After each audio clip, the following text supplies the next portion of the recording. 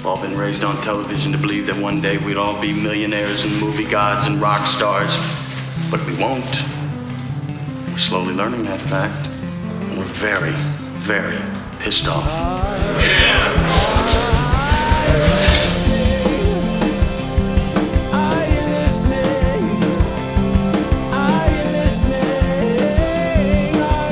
This is a great day. I actually have something to talk about. Yeah, well, I guess because it's been a minute, but yeah, things have been happening. Some good things, some bad things. We're going to talk about all the things.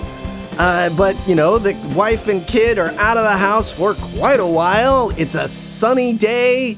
It's stopped being rainy and awful. I think we're done with. We're hopefully done with the cold. It's a brand new day.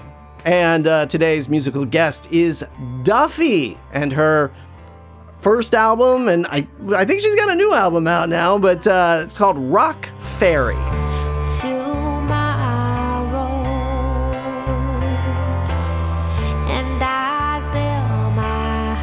I love this album so much. Duffy is one of those artists that got eclipsed by, I think, Amy Winehouse. I think Amy Winehouse's album, Back in Black, Black is Good, I don't know, whatever it's, and this album came out at the same time. And so everybody was blown away by, you know, the Dap Kings backing up Amy Winehouse, and this album, which is a great album, it seems like people didn't have capacity in their brains for two great albums at that time.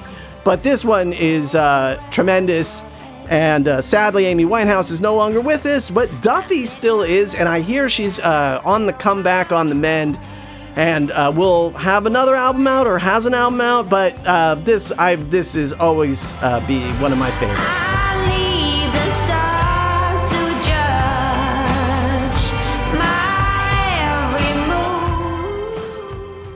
Let's talk about what's been going on. I've organized my thoughts. We're going to get the bummers out of the way first, and then we'll do happier stuff. So, I have this job. And my job is I work with the finance department to generate invoices for our customers. And I know that doesn't sound... Well, it doesn't sound very exciting because it is not. It is not fun. But it's also tedious and high pressure, right? Because, you know, we're dealing with millions of dollars here that we are trying to collect from our customers. And it's, you know, all on us to make sure those customers get billed correctly, and we get our money and all of that. So the way we do that is we use the software, if you want to call it that, the software as a service, basically the website of the company that I worked for previous to this job, right? And there's it's for people who have subscriptions and who needs complex subscription billing software. This is kind of the only option to have, is this company I used to work for. Except for the fact that, you know, if I ever did want to leave this job and go do something else, these skills are not transferable, right? Like, I can't, you know, I am sort of pseudo programming this whole rigmarole, and unless I want to do that in this specific software somewhere else for some other company in some other finance department, there's really not much I can say to be like, yeah, sure, that thing that you do is like this, because it is not. No, sir. So it's a little weird what we're up to. So that, and the fact that it is very stressful, and they expect you to output at a certain pace, and it turns out that pace is not what I'm doing. No, apparently I am significantly slower than what they were hoping for. And If they fired me, it would not be a surprise. Oh no. We've had conversations that seem like it's going that way.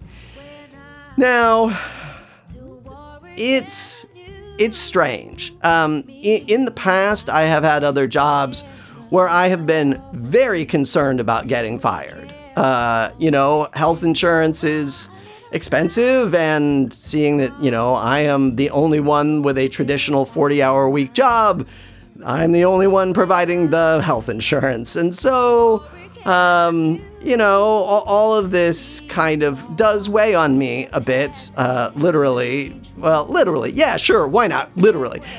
Yes, the paperwork for the health insurance, I just stack it on me and I just rub it all over and it weighs. Oh, it's so heavy. Oh, so many terms and conditions. Oh, it's so heavy. Yes, literally it's weighing on me.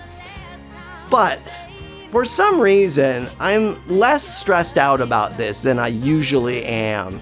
I'm more just sort of sad that I suck at this job, because I don't want to suck at the job. I want to be good, but I am not.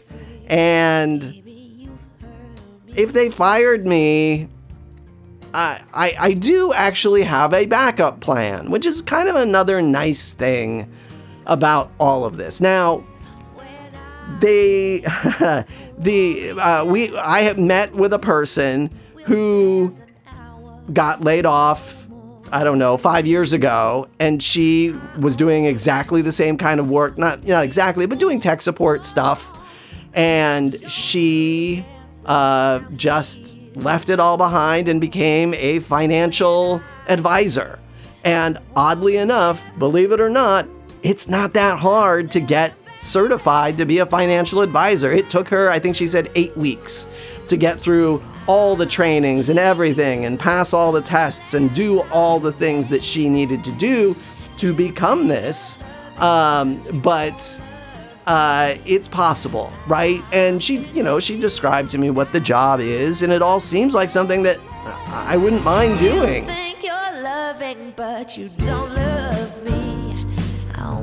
So the good news is there are options, right? This is not my only option.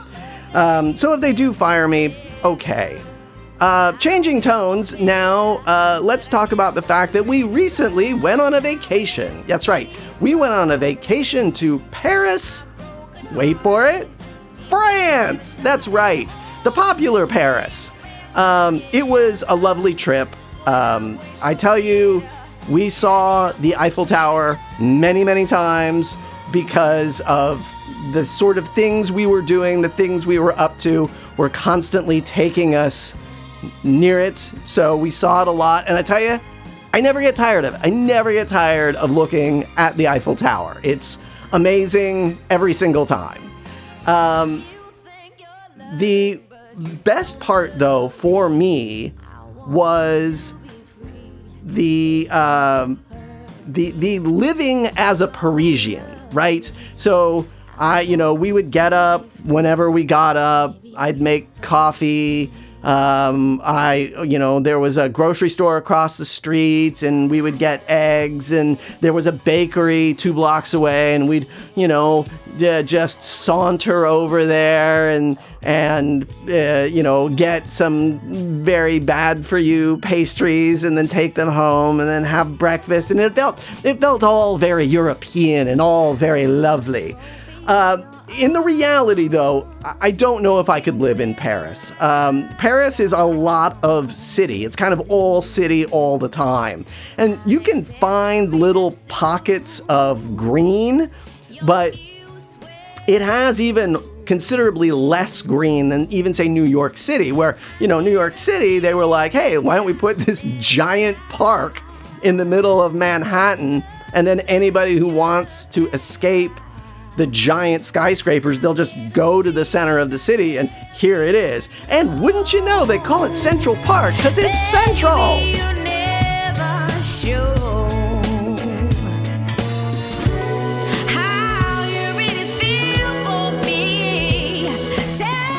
Apparently, I managed to screw up my back on the last day of our Paris trip, and it's been a little bit of a problem ever since. This will have been the second week anniversary of this back problem. Now, in the past, when I have had back problems, it's always been because of anxiety, right? You store a lot of stress in your back. It's like the idea of squeezing a fist all day, and you're like, you don't really even notice that your fist hurts until you stop making the fist. And then you're like, God damn, that really hurts. Why did I do that? That sucks. I shouldn't have, boo. So you're saying to yourself, hey, you were in Paris. You were on vacation. Why were you so stressed out? What could you possibly have been stressed about? Well, apparently,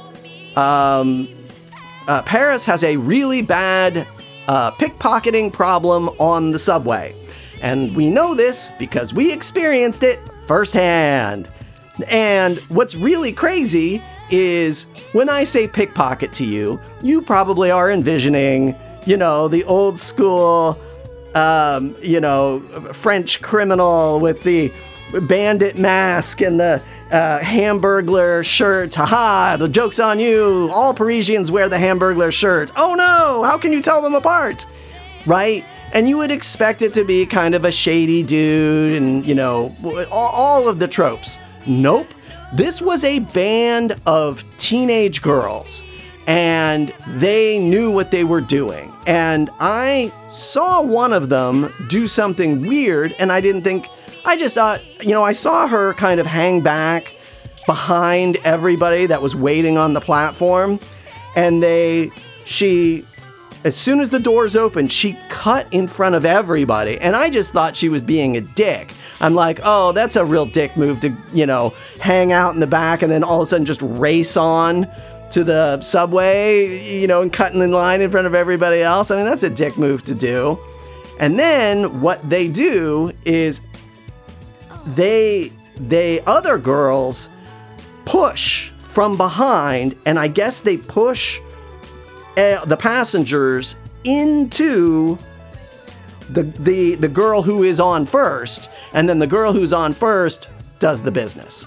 And it's interesting because it was four of us. Four of us, you say? Who's the fourth? Dun, dun, dun. It was me, Miriam, the girl, and Miriam's Aunt Bunny. Now, Miriam's Aunt Bunny, in hindsight, is who they got, right? That's who they targeted. That's who they pickpocketed.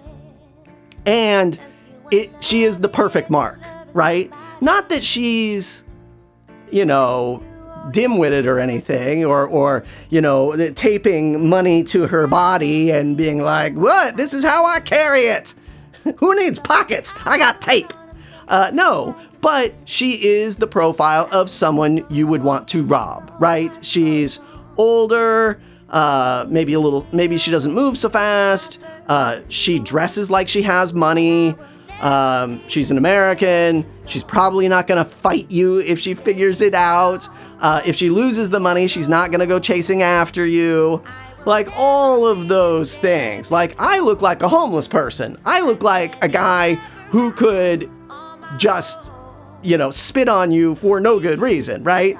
That's my aesthetic. That's my look. And honestly, I don't know. I think it serves me well, at least on the subway.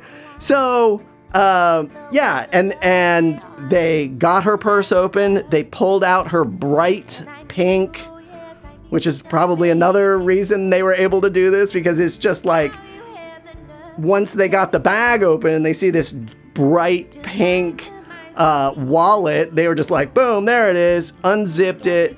So they got through 2 zippers, pulled out the money, threw the bright pink whatever on the ground in about 30 seconds. Maybe less, probably less. And then as soon as we realized what was going on, the doors of the subway hadn't even closed yet, and they were gone. So I would say definitely less than 30 seconds. And the other thing is the subways in Paris appear to be driverless, which is insane. Like, I don't know. I mean, Paris is a very socialist, or France is a very socialist country, and it's really hard to fire people. And so most of the time they understaff everything, right?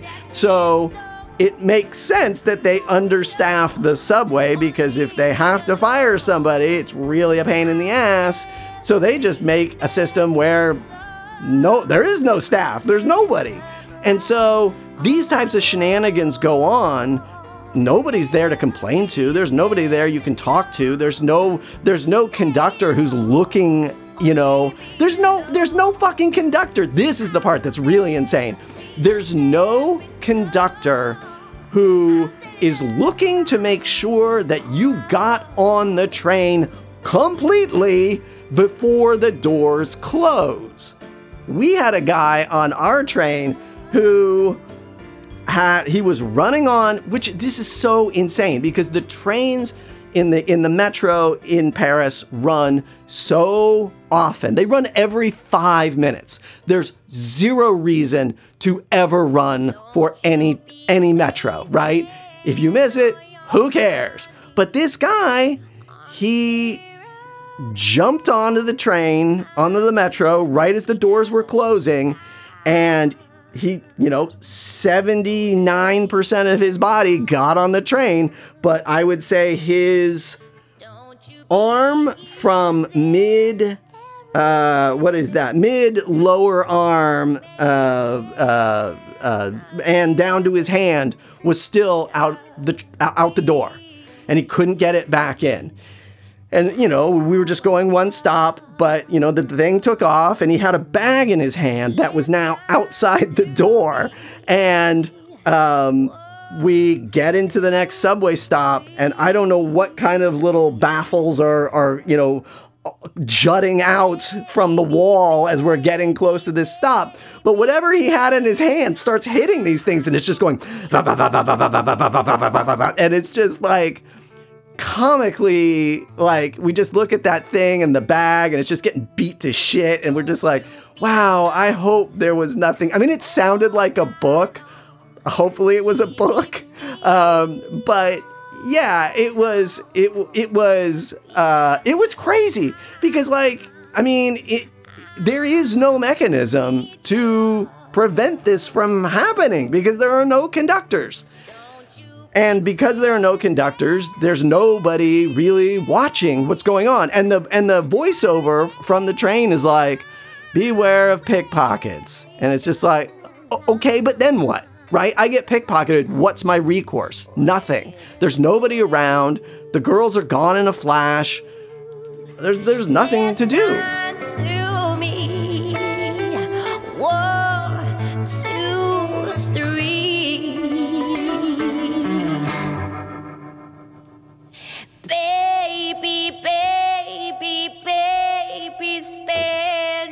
Okay, happier things. So I'm at Costco. Wait a minute, I thought you said happier things. Costco's not that happy. Costco's a drag. Yes, true, but. So I'm in Costco, and, I like to do all my grocery shopping early, because, I'm still kind of afraid of COVID, but hey, you get in there, get in there early, there's fewer people, less chance of getting COVID, I still wear a mask, okay, fine, let's do it. So I get in there, and I'm like, you know what? The lines, I'm looking at the register checkout, the lines are real short, I'm gonna buy booze. Because they've now instituted a self-checkout at Costco, but you cannot use the self-checkout if you are buying booze. So I'm like, okay, well, now's the day I don't need to use the self-checkout, so I'm gonna load up on alcohol. And I get up to the front, and now the lines are long again. And I'm just like, oh man, now what do I do? Do I put the alcohol back? I don't know. And then this woman who works at Costco starts waving me over, and I think she's waving me over for the self-checkout. And I take off my headphones, and I'm like, no, I can't do that because I got alcohol in the cart. She's like, no, that's fine. Come with me. I'm like, wait, what? What do you mean? And I'm like, where are we going? She's like, oh, I have a secret checkout. I'm like, you what now? And so there's a place where you go. Oh, now it sounds like a miss. There's a secret place in Costco where you. Yes, there is a secret place in Costco where you go to purchase gift cards or like software, and where the boxes of software are empty. And so you take the box over there and then they give you the real deal. So I go over there and she's like, yeah, I'll just check you out here. And I'm like looking around like, wait, the what? This is amazing. How do we do this? How do I get this every time? Like, what do I have to do to like make this always happen?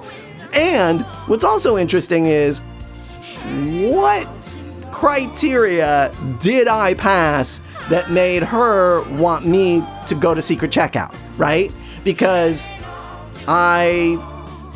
was it because I was wearing a mask? I mean, was it because I looked like I spoke English? Yeah, a little racial bias there. Yeah, I mean, I feel a little bad that my white privilege probably got me ahead of the line again. But then again, I'm super selfish and I wanted to get the hell out of Costco. So, yeah, don't feel that bad, and I wanted it again.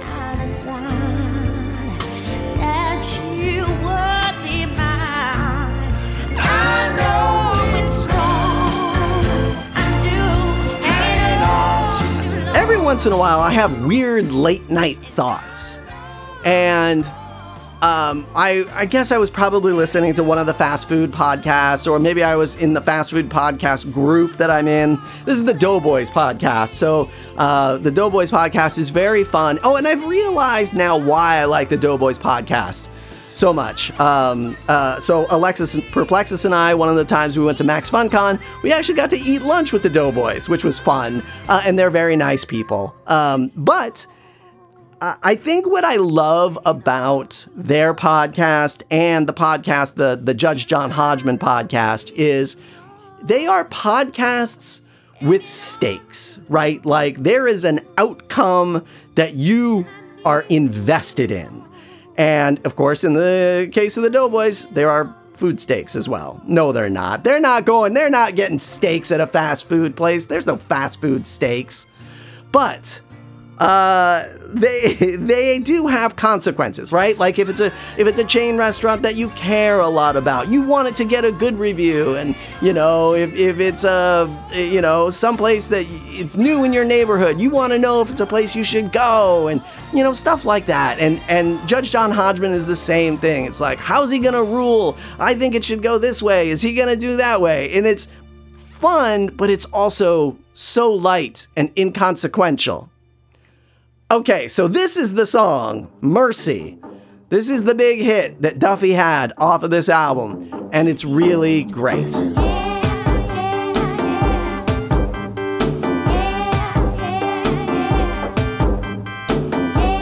So I'm in the fast food group, and it was some discussion of like Chicago pizza or something like that. And I had always told people like, I was in Chicago once for a business trip, but I had great food and I went here and there and then there. And then I realized I have been to Chicago twice. I've been to Chicago twice and completely forgot about one of the trips. And then immediately I was going down the rabbit hole. I'm like, how is this possible, right? And I started looking through all my old photos, which I'm really good at organizing digital assets, right? I'm not very good at paper, and I'm messy as hell and all this stuff. But if it's a digital file, I've got a system. So I went to the photos. Nope. Only one trip in the photos. So I'm going through the whole thing. Now I'm going through my Facebook feed and I'm searching Chicago, and then I find it. That there was another trip. And the other trip was the first time I went was just, hey, there's a reorg with the company, and so let's all just go, and then we can, now you're part of this new group, go meet your new group in person, it'll be great. So I do all of that.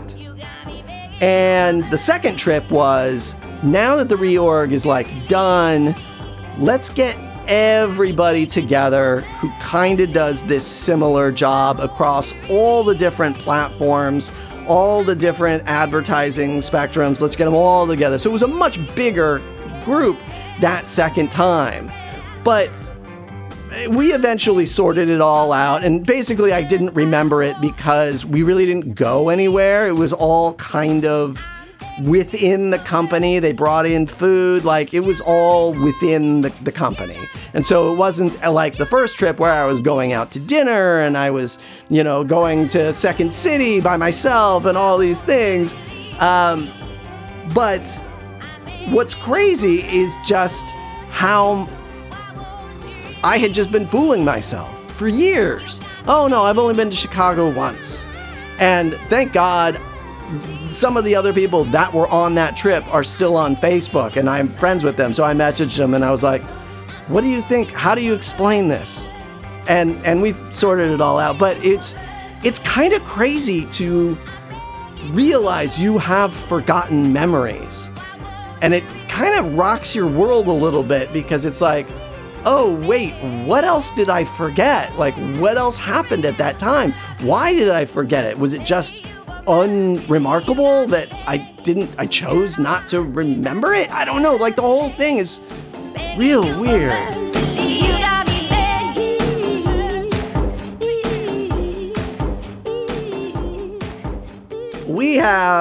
Miriam and I, we have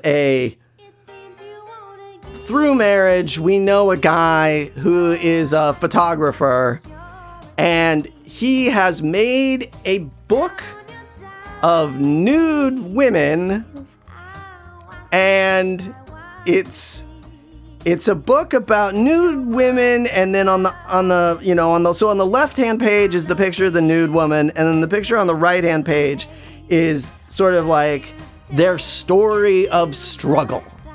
And it's oh, okay.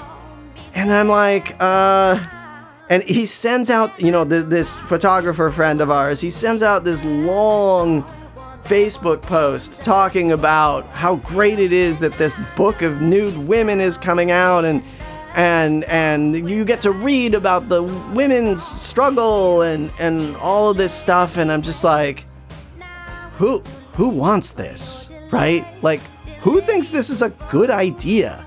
Who wants and then he goes into this whole thing about how and they're wearing masks, and masks is to signify their struggle, and it's just I don't know. I think masks is to signify as you shot this book during COVID at its peak. You shot this book in 2020 when nothing was going on and we all had to wear masks. I think that's what the meaning of this is. But who is the person? Who is the person who's just buying a book of nude women? It's not like the old days where Madonna's sex book was all the rage. And it's just because, it's so crazy that she could be black and white and nude and artistic. And I'm, and that's what this guy's book is. But it's just okay, but if I want to read stories about women in struggle, I can do that. If I want to see naked women, I can go to a half a dozen porn sites and see that. Who wants this? Nobody wants this. And I don't know. I can't believe his wife was totally cool with this either, which also seems weird. Although, maybe it's worth buying the book if she's in it. I should ask him and be hey, your wife in this book? Because, I'd kind of see what she was riding naked. Yeah, but that'd be real weird for my wife. Because, I don't know if she would be super thrilled about me looking at naked pictures of her family member. So, I am not going to be buying the Naked Women book, no matter how beautiful their struggle is. The best news that I have this week is we got solar panels for the house and it's really damn cool. Yeah, it's really cool. So the way solar works is the solar company that puts on the panels on your house has to apply to PG&E to let you sell power back to PG&E. And that's the deal, right? You cannot just do this on your own and then sell the power back. And for some people, if you're an off-the-grid type guy and you want to rig your whole house up to a battery, you can do that. I would not be comfortable doing that because that sounds really damn scary. But you can do it. But those batteries are really damn expensive. But what's really cool is when you hook up the solar panels to your house, the electric meter tells you how much juice is being drawn from the panels. And then it deducts how much is being used. And it's really neat because even I went out at 7 o'clock this morning. It was overcast, so the sun's not high in the sky. It's still very low, and it's cloudy, so it's not even full sun. And those solar panels are generating double what we were currently using in the house. And I even went around and turned shit on because I'm like, I want to put a load on this system. I want to see what we can do. And we were well generating more than we were using. And that's amazing because what that means is even though we don't have a battery, we can't store the charge, if the power goes out in the middle of the day, we can power all of this stuff and just keep going, right? Which is great because I have had problems where my power has gone out while I'm at work. While I'm working and I lose internet, I worry about my laptop dying. And then I've had to go to the library, which library in the middle of the day is full of weirdos. I'll be honest with you. So I'll never have to do that. I mean, unless it's just like pitch black because the world is on fire, I'll still be able to generate enough electricity to keep this place going, which is really exciting. So, from me, from the music of Bright Brown to the music of Duffy. Good luck to you, Duffy. Let's do this one more time. Till then.